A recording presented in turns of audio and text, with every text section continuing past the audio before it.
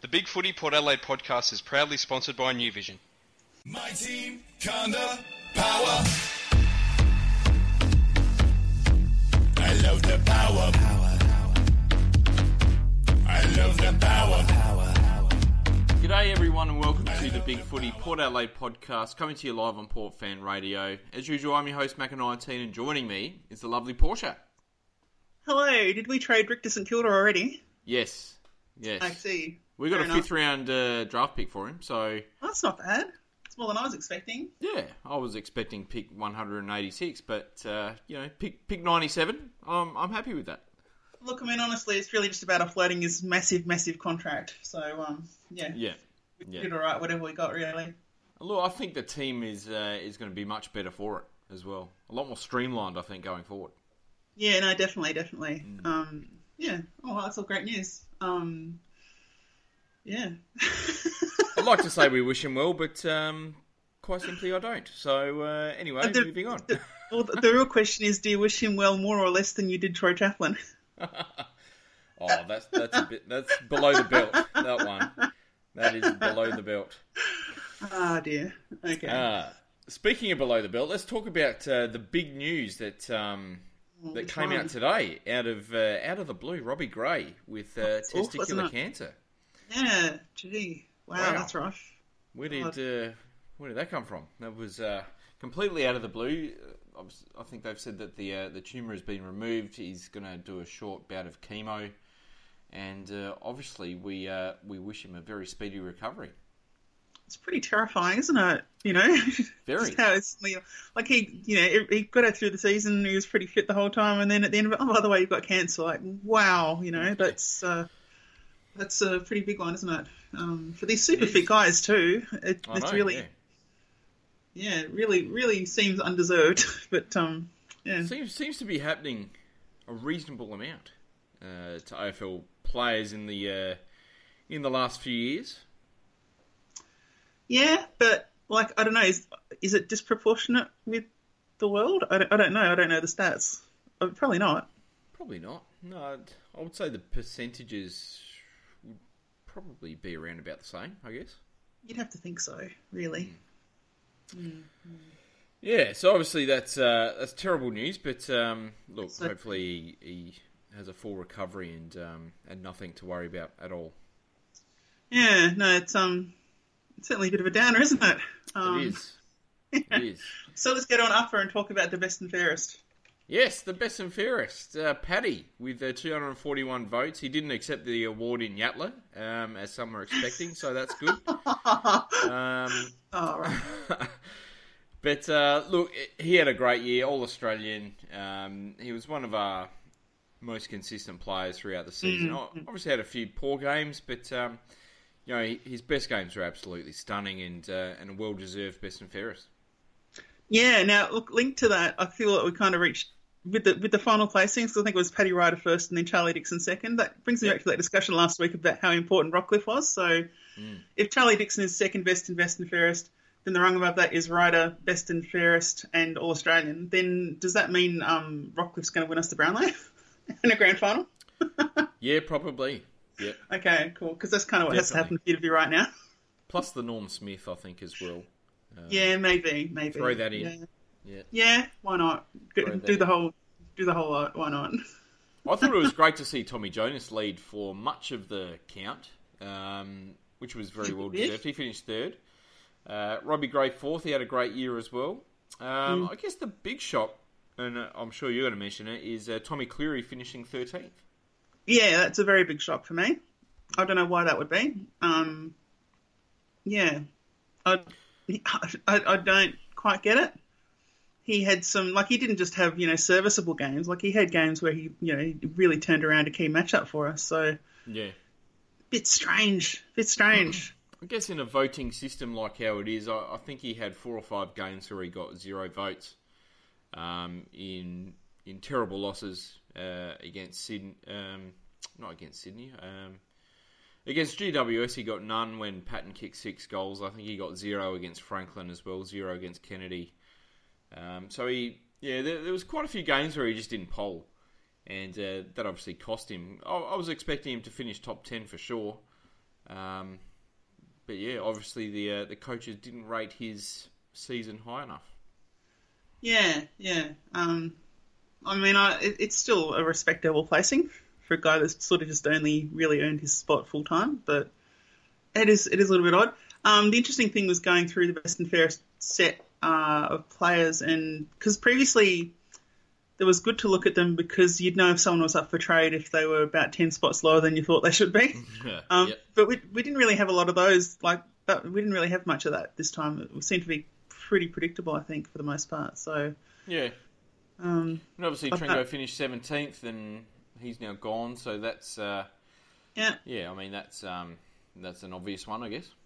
Impy's about 22nd or something. It's like, yeah, no, that's about right. Makes sense. So, yep. Yeah. Yes. And apparently Brendan Archie said he wants to go to West Coast, and West Coast are offering, what is it, a 4th or a 5th round pick? Pick 69, I think it was. Nice. Thanks very much. Yeah, love the number, but I'll happily decline that one. Thank you. And look, if we can, I think we asked for pick 48, and look, if we can get that, I'll be pretty happy. Well, we got Don Cassisi 2 picks later, so why not? Yeah. Yeah, look, I mean that is just a ridiculous one at that point. I don't know why they even thought that would be worth offering.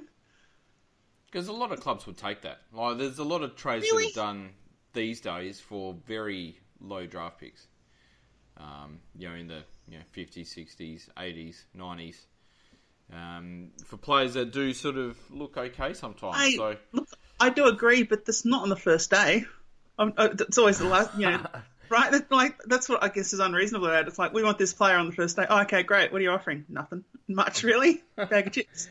That's a last day sort of thing. Try and get a bargain, aren't you? Like, you're not going to give your best offer first but up. Come on, be realistic, Like at least come in there with a sensible low ball rather than a what? Why are we wasting time talking to you about this on day one? You know? We will happily trade you the Chris Mayne wearing wing sign at Subiaco for Brendan Archie. Yeah. No thanks. Like those trades are always meant to be like they're last minute list management trades. When you say, yeah, okay, this is how the trade week's worked out, we'll do that trade now, as opposed to day one. So that's just weird and kind of insulting. But there you go. And look, first day of this period was Friday, where we said goodbye officially to Jackson Trengove, who... Yeah. All right, fill us back on Spreaker Chat. Just want to point that out. Yeah, I think everybody would agree that, there's going to be no hard feelings towards Jackson Trengove. I doubt he's going to be booed by our crowd. I think, he put his heart and soul into our footy club, and I'll be clapping him when we play him at Footy Park, at Adelaide Oval, if he ever plays a game there.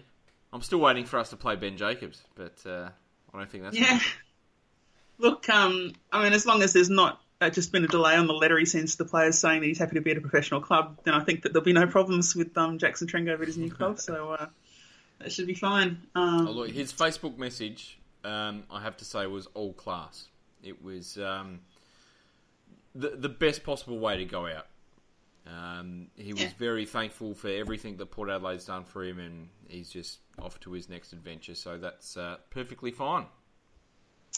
Yeah, now there was another thing in the best and fairest, I just want to zip back to that, and that's Bruce Weber being named as a life member posthumously, which I think is certainly very due.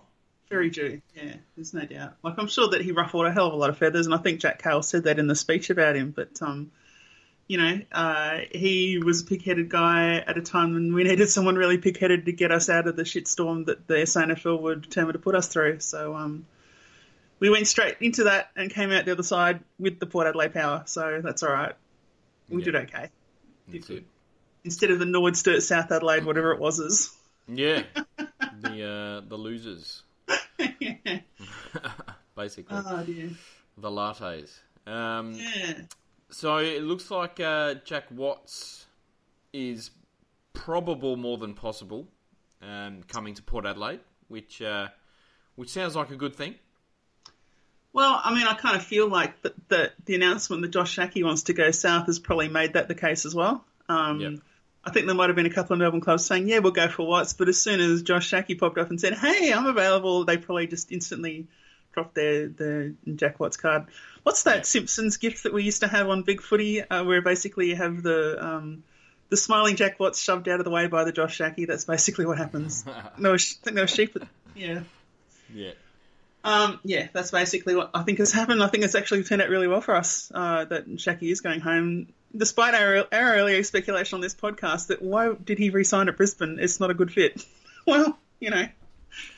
Yeah, it just looks like... it obviously hasn't worked out for him there. He's not shown any sort of form which led to him being a number 2 pick. Hopefully he can get traded back to Victoria and show some of the form which I guess draft watchers know he's capable of. Yeah, well, I mean, it was just a matter, like his form this year was usually a matter, I think, of there just not being the structure behind him. You know, he's a traditional key forward. And, you know, a young traditional key forward, maybe they're not necessarily going to automatically do well in that sort of setup as Brisbane's playing. Whereas Hipwood came out and he did it, but that's because he's sort of a bit more athletic, a bit less lead and muck. So, yeah, no, it is a bit strange, but hey, that's cool. And if that means we get Watts on the check, then that is also good. Fine with that. Apparently Motlop's iffy though. And yeah, on the flip side, Motlop looks more possible than probable, unfortunately. But you never know. You never know just what sort of games the Crows are playing. They've come out and denied that they've offered him any sort of contract. I'm not sure I believe that. I still think Gold Coast are a big chance. He's best mates with Stephen May. They'll be throwing lots of money at him because they need to spend it on someone. We've just got to hope for the best. I think we've got an offer on the table and it's sort of take it or leave it. We're not going to sort of get into any sort of games with other clubs and end up overpaying for someone that we probably shouldn't. We just got to hope that Motlop finds playing for Port Adelaide attractive and that we've offered a decent sized contract. And he wants to come and finish off what Daniel started. Yeah, well, I mean, as much as the money, I guess there's also the, you know, for the certain sort of person, which I'm not sure that Motlop isn't, the idea of going to the Crows and getting the same sort of, he's a superstar treatment that Charlie Cameron gets, that's probably seems pretty tempting, I would have thought, you know, for a certain personality type, which, again, I'm not sure that he's not. Yeah, well, you know, that's not a bad thing to sort of go to a club that was in the grand final, whatever else you might say, and go in as the guy that they rely on to be a finisher. Well, that's not a bad situation for Motlop. So I would understand completely. I can't see him going to Gold Coast though, because that's just pissing your career away. Gary Ablett will tell him there in the airport. If he wants to come home, and the next door neighbour's offering $100,000 more, then it kind of makes sense. No brainer. Yeah. Kind of makes sense. Yeah. Like, you know, it's not as if the Crows are a bottom 4 side or anything, you know. No. So. Look, there's every chance he might win a premiership there. Yeah. So why not? But I guess it all depends on whether Cameron actually does leave or not. They seem pretty staunch on not trading him. I think that is it, really. It sounds like Gibbs is off the table for them as well, so... What a shot. Again, if they've got money to spend, they've got to spend it somewhere, and... if Motlop looks like the perfect fit for them, then, you know, so be it. Yeah. It's a shame because we've been talking to him for a long time, I think, and obviously I think he would suit our game plan perfectly, and especially with Impey probably going, it leaves us probably a little bit slow, I think, and Motlop would sort of help solve that issue. Well, I mean, I guess I'm not as concerned about it as you are, Macca, but yeah, it would be nice to add him. I agree, but I don't know. It is what it is. It is what it is. That's exactly right. That's it. Well, let's get on to our player reviews, and this one's titled "The In and Outs." Yeah, there will be minimal porn on this one, but we will talk about some decent footballers, some footy porn, if you will. Yeah. And the first one is the Cobra. Speaking of euphemisms, Matty Broadbent played 15 games, averaged 18 disposals, not his best year by any stretch of the imagination. Got dropped think a couple of times, missed out on our final. Things just didn't seem to go to plan for Matty Broadbent this year. No, they didn't. They had a pretty nondescript year. We talked about last week with our tall defenders and how the good thing about the top three that we think we have right now is that they can all play different sorts of roles. Matty Broadbent, in a defence that was pretty overloaded with talent for most of the year, like he just didn't have an exceptional trait that really gave him an edge, that gave him a role in the team. It just sort of felt like that showed. Like he just, he wasn't the rebounder, he wasn't the intercept marker, he wasn't the anything in particular. He was just an extra guy that you'd throw whatever you needed to do. And it's nice to have those guys on your list, but maybe not in your 22 most weeks. Yeah, look, in previous years, he's been the intercept marker and he's been the player that we've sort of gone to deliver the ball downfield, but he was neither of those this year, and he just sort of was there playing the game, but not necessarily doing much. Unfortunately, he did play a couple of really good games. I thought his game in China was excellent. He played a really good game against Hawthorn as well, but the back half of the season, he was just invisible, really, and you can see why he got dropped, and you can see why he struggled to work his ball way back into the side.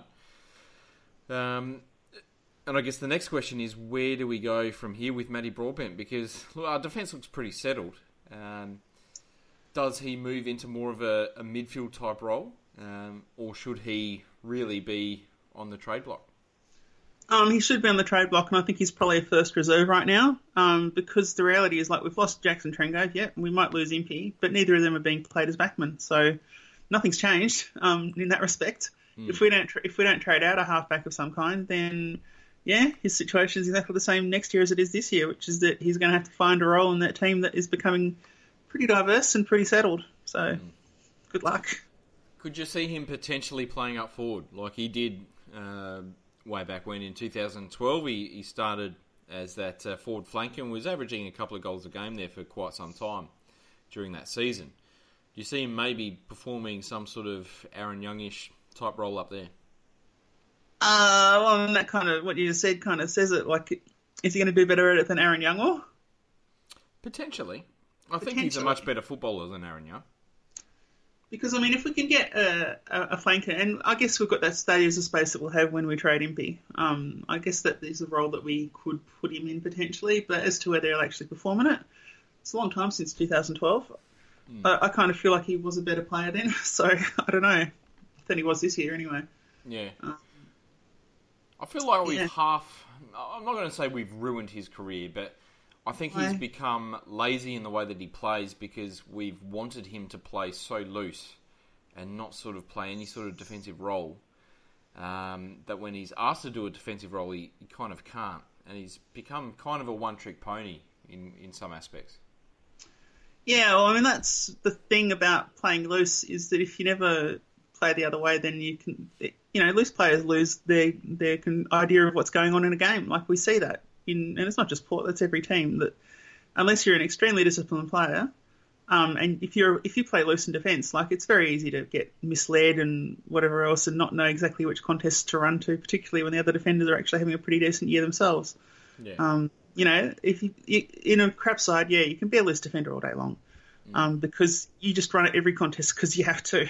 But when you don't have to, making that decision to go, oh, well, if I don't need to go to that one, where should I be going? Like, that's tricky. That's actually challenging for players. And in a defence as crowded as ours was in 2017, like, that's a tough decision to work out which contest you should be running at, which opponent you should be running at, when there's so many people there. So,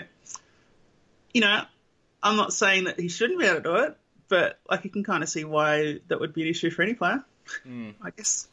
For sure. The reason why I like him up forward is that I think he's a very good mark. He's a pretty decent contested mark as well, and he is a very, very good set shot at goal, which makes me feel like, I think, with those sort of traits, he could actually make it as a forward in that sort of Youngie role and do it a fair bit better and a bit more consistent than what Youngie has as well. Well, I mean, if we say, for example, that he takes the okay-ish bits of Young and Impey and puts him in that role, then that's not too bad, even though he lacks Impey's pace. I don't know. Yeah, maybe. potentially. One player fighting for his spot is Riley Bonner, who played 3 games this year, averaged 18 disposals, played a ripper in that final. He's only 20 years old. He's pretty much ready to go, I reckon. Yeah, I reckon he's around about the mark. He had that terrible couple of pre-season games, but when he actually got in the side, I think after the first game he started doing pretty well. So he's done all right. He's done all right. And you have to think that 19, he's definitely a shot to play games again next year. Yeah, no, he's in a good space right now, which I guess before he put that late call up, he probably wasn't. So that's good.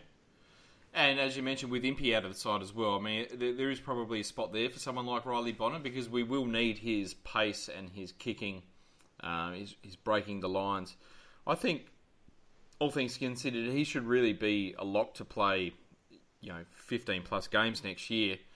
I think so long as he doesn't sort of miss the boat in the pre-season again, he should start round 1, and it's really sort of his spot to lose, a spot in the side. I guess for me, there's only one knock looking at it now. I don't really know this until now, but I sort of knew it, which is he's a tallish flanker, which is great. Yeah.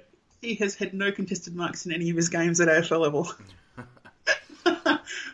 So for a tall sort of loosish halfback player, like, you got to be taking intercept marks. So he'll have to add that to his game. He's going to play in defence, that's for sure. Oh, no doubt.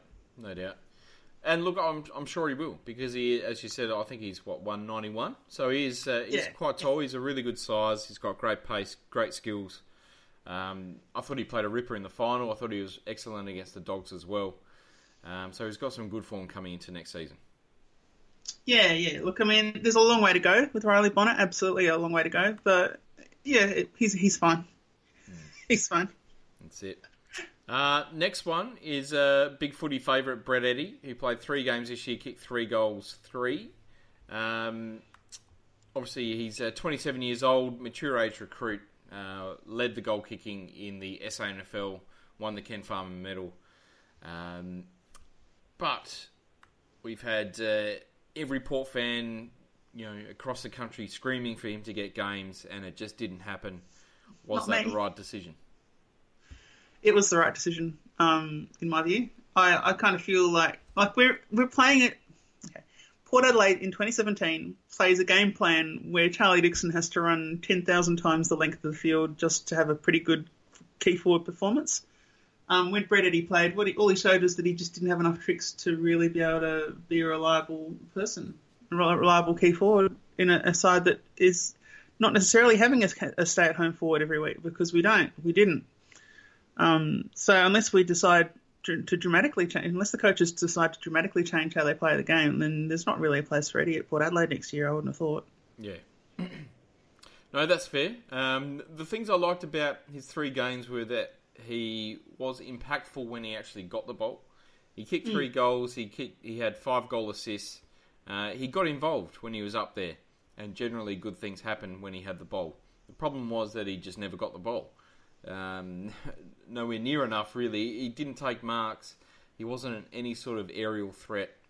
And he didn't run and didn't work hard enough, in my opinion. As you said, when you've got Charlie Dixon who has to do 100 hundreds every week, you really need someone to sort of get some of that slack back. And he just wasn't able to do it. No, even if it wasn't in fitness, it needed to be in, like I said, in tricks, in ability to lose the defender and make space and all that sort of stuff, or it needed to be in having a great leap, or it needed to be some exceptional attribute that defences find it hard to match up on. But being, a sort of a bog stand height key forward that is all right on a league, and he's maybe pretty good. The one thing he was good at was doing the sort of spin turn and playing on quickly. But that's about it, really. Now, we haven't released our delistings yet. Do you see him staying next year at all? No, I don't, really. No. Not even as experienced backup, just in case? Well, he's not, though, is he? Like, we talk about experienced backup, but what's the point of experienced backup when it doesn't match your senior structure, and the quality of it is debatable? Yeah. If we are in a situation where we have to replace Charlie Dixon with Brett Eddy, season's over. It's not a straight swap. It means the entire team has to adjust to Brett Eddy, and then when Dixon's back, we have to adjust back to Charlie Dixon. It's not it's nowhere near a like for like. So the only person he's not even a player in the side that we would be replacing with him. Marshall maybe, but Marshall's got very different attributes to Eddie as well. If you're gonna talk about like for like, then you've got to make sure that your backups sort of resemble your main players, and he doesn't. Yeah, no, that's fair. That's fair. Next player is Jasper Pittard, who played 17 games, averaged 20 disposals, kicked 0 goals, 7 for the year. He's 26 years old. He was in the All-Australian squad last year. It was a big jump back for Jasper Pittard in 2017. Yeah, huge. Again, another player that probably suffered a bit from the crowded defence, and I suppose from Hartlett playing back the whole year. Because I feel like they compete a bit. But then there's also his individual performance just didn't seem all that great. He took until the second half of the year for him to actually get a little bit of his attack back, which is the most. I mean, if Jasper Pittard isn't being aggressively going forward with the ball, then what is Jasper Pittard? You know, and that was the first half for him. But you know, a little bit later on in the season, he did start doing that again occasionally, but nowhere near at the same frequency and with the same value to the team as he had in previous seasons. So yeah, really shitty year. Yeah, it just didn't happen. Like, he still got plenty of the ball. He averaged 20 touches a game, but his use was well below what we've come to expect. What he was so good at last year and the year before was his intercept marking, and then being able to sort of pinpoint a target. But that role sort of got taken by the likes of Cleary, Houston, and Hartlett. So he was left kind of where he was back in sort of 2012-13, as trying to be the creator. And, you know, once again, he just kind of worked himself into a lot of trouble sometimes. And just was not able to deliver downfield anywhere near the quality of ball that we needed. No, he has a really long way off it. I don't know what... Look, it's easy to say it's work rate. It could have been something else, but just watching it just seemed to be work rate. It just seemed to be focus and not really being as interested or as with the game plan as he has been in previous seasons. Yeah. Maybe he didn't feel he had a lot to prove. Maybe he felt like he was on the outer with the coaches. I don't know, but it seemed more of a mental aspect to his game rather than anything else. This is what happened. He kind of became Jared Pollock, and Jared Pollock became what Pittard was, you know? Not in the same role, but that sort of that attitude to the game sort of thing, it seems to have swapped. Yeah, they swapped. Yeah. It was a Freaky Friday. I do agree with that. It was a Freaky Friday. Well, I do agree with that. Can he get back to his best next year? And we've spoken about him a lot on this podcast this year because he was...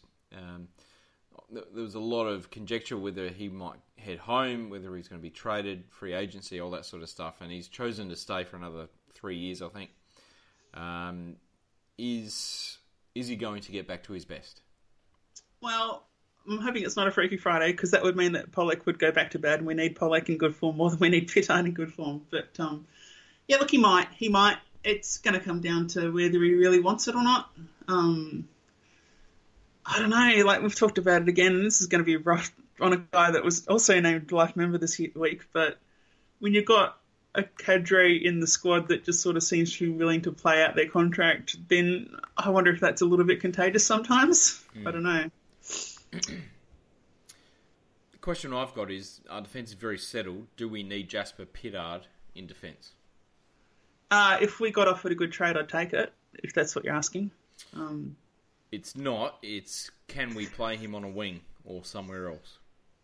Look, potentially, but he's got to get back those aspects of the game that were most obviously missing this year, which was the fact that when he was creating, he wasn't getting it to a damaging position as much as he was in previous seasons. Like, that's it. Like, if he's going to play forward, then he's got to amplify that. If anything, he can't be less creative. He can't be less incisive and ability to cut up the opposition. You know, he's got to be more of that all the game long.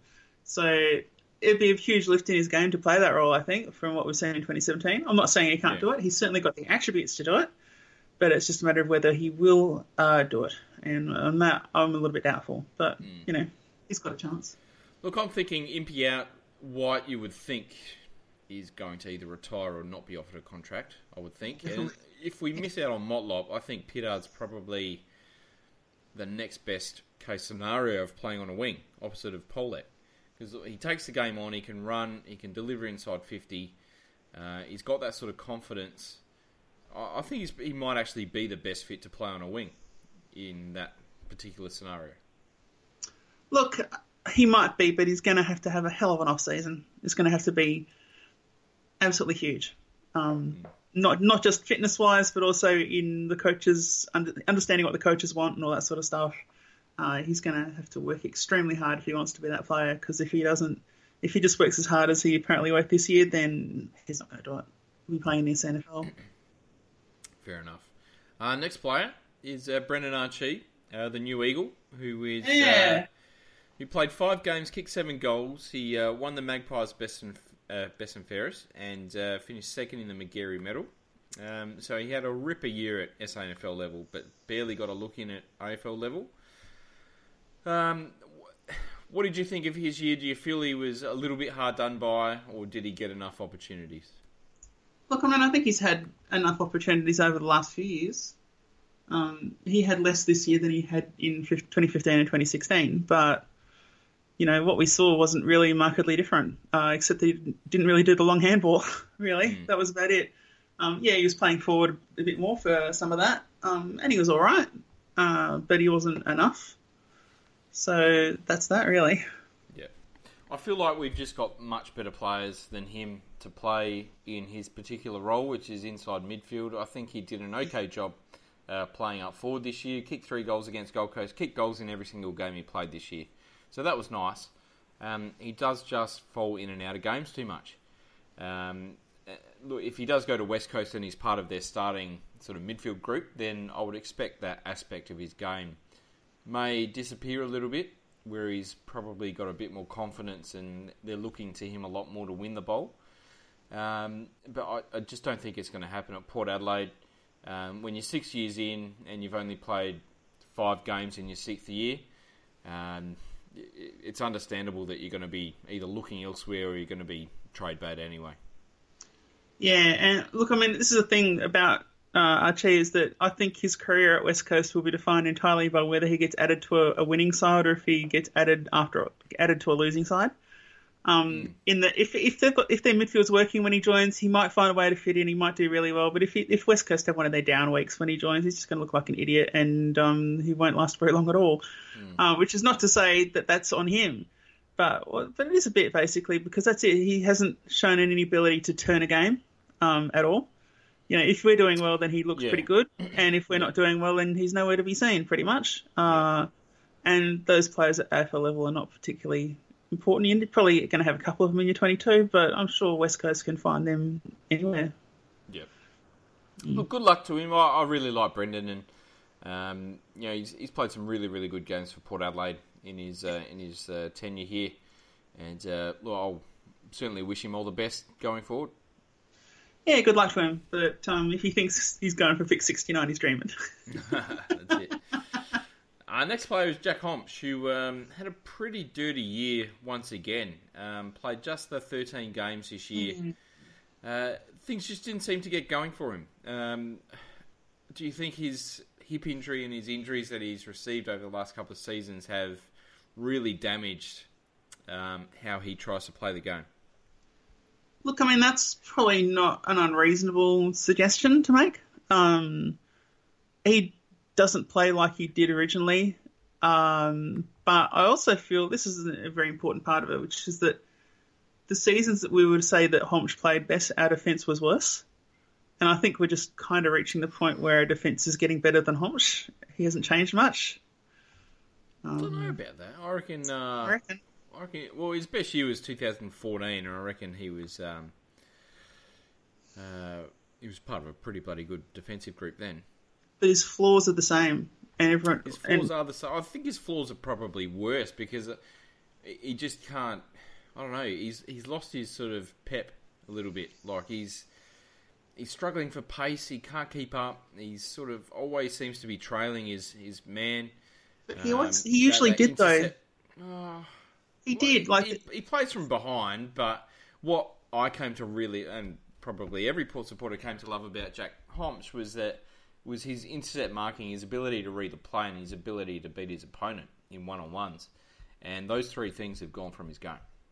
Yeah, but it's not just that they're gone from his game, but that we have other players can do it now as well. Like, again, if we didn't have other players that can do it, he would probably be getting a few more opportunities to try it for a start, and we'd probably still be saying, oh, he's just an off year. But because our defence as a whole, I'm not just talking the tools here, I'm talking about our defence as a whole, is a bit better than it was. It's certainly more varied than it was. It's certainly more intercepty than it was, I would argue, as well, with Houston coming in particularly. I think that's just sort of shown that, okay, we've actually got his strengths in other players, so what's he adding? Yeah. And that's got to be terrifying for an AFL player when you realise that the good things you do are actually covered by other players that are playing. So what are you adding that's unique? Oh, God. Solstar in the Spreaker chat has said, Porsche, you have never rated Homsch. That's not true. I mean, it's probably been a long time since I have super rated him, but I've rated him as a third key backman. That's what I've rated him as. Yeah. That's always been, I've never said, I think I might have contested with people when they said he was going to be our fullback or our centre halfback, and no, he wasn't going to be, and he isn't. He's the third tall. I think we all expected him to become our fullback because he played so well as that third tall, and you just sort of thought, well, natural progression, he'll just sort of take over from Carlisle. But it just hasn't worked out. He's not able to play that sort of tight marking one-on-one role against the number one key opponent. He really does need to be that third tall. And look, I mean, I don't think he's ever had the body strength to play that sort of role either. Like, that was a huge part of it. Because you talk about taking over from Bobby Carlisle, like, that was a strength role. He can't do that. No, you're right. Do you ever see him playing 22 games of AFL footy again? Oh, yeah, we can get injuries like any club. So, sure, why not? Yeah. Do you think his body can hold up for 22 games of an AFL season? Well, that's a big question, isn't it? Because we've got a new fitness coach now who theoretically will use the same regime as the old one, but whether that same regime holds up over multiple years, who knows? Don't know. We've had a uniquely good year of injuries this year, so who's to say it will get better? It doesn't seem that likely, so maybe not. Well, I still hold out hope for Jack. I really like Jack Homsch. He's a very popular player around the club, and look, his positive traits are very, very good. And hopefully he can get over his injury issues and get back to being the player that we know he can be. Because I still think that he can certainly play a very valuable role in our first 18. I think he's comfortably behind the three guys we've talked about, and he's going to have to find something new to not be that. Last player is Jarman Impey, who Jarman out the door. See you later. He wants to go home. He's cracked the sads. His best mate's gone home, and he's going to follow him. He played 20 games this year, kicked 15 goals, played a couple of different roles as we've come to expect, but seemed to mostly play up forward this year. And look, 15 goals in 20 games, probably not good enough. Not for a full-time forward, no. And I think the most memorable thing about Jarman Impey's season is the ones he missed more than the ones he got. Oh, like the fact that he'd see him streaming to goal and he'd go, I'm not sure I can kick this. So he'd do a dinky little kick sideways to someone that he definitely couldn't kick it. Yeah. Or he'd do a big spray. He learned fairly early in the season that he was not going to be doing well kicking goals, and that just clearly affected the rest of his year, really. Yeah. Look, I thought he had a good patch mid-season where he kicked 10 goals in 5 weeks. But outside of that, like, as you said, as I've said a few times on the podcast, 7 times out of 10 when he has a snap at goal, it goes further away from the goal from where he had the snap from. Like, it just seems to go backwards. He just can't snap the ball, and when you're a small forward, that seems to be a pretty sort of integral part of your kit bag. Look, I love his pace. I love his creativity, his agility. His skill level's just not good enough. I don't know. I just have this sinking feeling that he's going to go somewhere else, and it's just all going to click for him, and he's going to be the player that I expected him to become. Which is worrying. I think that's worrying for me. But no, it's not worrying for me because I feel like, the problem with Jarman Impey is that his mental agility is nowhere near close to his physical agility. In that, if he's acting purely on reflex, he's all right. but if he has to think quickly through a situation, that's when it all starts falling apart. Yeah. And so that's something I don't know if you improve that. Like the only way you improve that is by learning the game plan to a point where it's at an instinctual level. He hasn't managed that. It happened with Jasper. Like, I think Jarman Jasper's the opposite. Jasper's the opposite. I reckon his mind was always seeing what he was trying to do, and his body wasn't keeping up, which is very much more improvable. But I think that Impey's got the opposite. He's got the exact opposite. He's athletically everything you want, but it's just a matter of the brain keeping up. No doubt he's athletically spot on for what you want at AFL level, but you are right, his mind doesn't seem to keep up. But look, I still think Jasper's the same. Like those early years of Jasper where he would just sort of take off and then have no idea what the hell he was doing. It's kind of similar to what Jarman is like now. I guess the one saving grace is that Jarman's been here for what, 4 years now, and he's not improved at all. He's had the odd really good game here and there. He's had games where he's been pretty dominant here and there, but it's always been the exception, not the rule. So I guess that's one thing that keeps me at ease, is that 4 years in, you really should have improved your output, but he just hasn't. Look, I think anyway his output's really going to improve much is with placement on the field. And if he goes to a club that does the right thing by him and plays him at halfback to receive the releasing kick, where he can just do big runs down the wing and then sort of bomb it to a pretty good forward line that can adapt for his errant kicks, I think he will have he could have a fantastic career doing that. It'll be a very rigid role that will be breakable by good coaches, but if it's at a club that isn't playing grand finals, he could play 100 games more there doing that. So like he's got half of what he needs, and you can turn that into a career at AFL level if you in the right circumstances. So that's players who've had half a half a skill set who've played 100, 150 games. Yeah, and that's probably why he has to be really picky about what club he goes to as well. Like if he can go to a Hawthorn that can give him a nice structured role that suits his strengths and doesn't allow too much of his weakness to come through, then he could have a good career. Yeah. Well, I always had visions of him becoming a very good midfielder who could pick up 20 disposals a game with his pace and agility. He'd be very, very hard to stop, but he's just been nowhere near it. It's a real shame. It's a shame to lose him. What do you think we'll get for him? Look, I really have no idea. I know that everyone says, "Oh, picking the blah blah blah." I don't want picks that much. It would be nice to get it would be nice for us to get a player. Yeah. So I don't know who that would be from whatever club he ends up going to, but we know what we need. Hawthorn. Like, he's nominated Hawks. So I don't want Billy Hartung because I know that they're trying to offload him. If we get Billy Hartung, I'm spitting the dummy. I'm done. I think Billy's on his way to West Coast somehow, but I don't know. Do we go for maybe a Tim O'Brien? Look, that'd be all right. If worth a punt, why not? Yeah. Like is there anyone else on that list who you think would be valuable that they could part with? Well, the reality is that it might not be on their list, but we need small forwards of some quality, and they don't have to be all-stars. They don't have to be Eddie Bettses, but we need smallish forwards, medium forwards, and ideally not 18-year-olds. So if there's a club out there that's in a position where they're like, we've got maybe more of that than we need, then that might be the sort of player we end up trading a guy on potential like Impey for, rather than just straight up pick. Because I think we do need that sort of player, and I think that is the sort of player that we might look to trade in. Don't know who it would be. I haven't done a look through all the lists, but I would not be surprised if we targeted that kind of player. Yeah. Look, I would happily accept a second-round pick next year's draft, to be honest. Oh, yeah, I'll be all on board for that, sure.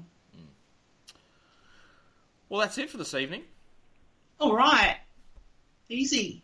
Easy. It. Very good. Wow, that was a quick one. Wow. It was a quick one. We've got one more of these to do, haven't we? Or is it one or two? One more called Newcastle. That's the last one that we're doing. And then we're on to the draft podcast. All right. Exciting. Oh, it's going to be good. I'm going to have to watch all the games this weekend. It'll be good. Yeah. I'm just going to be completely footballed out. It's going to be fantastic. What a great weekend I've got coming up. Good stuff. Good stuff. Until next time. Yeah.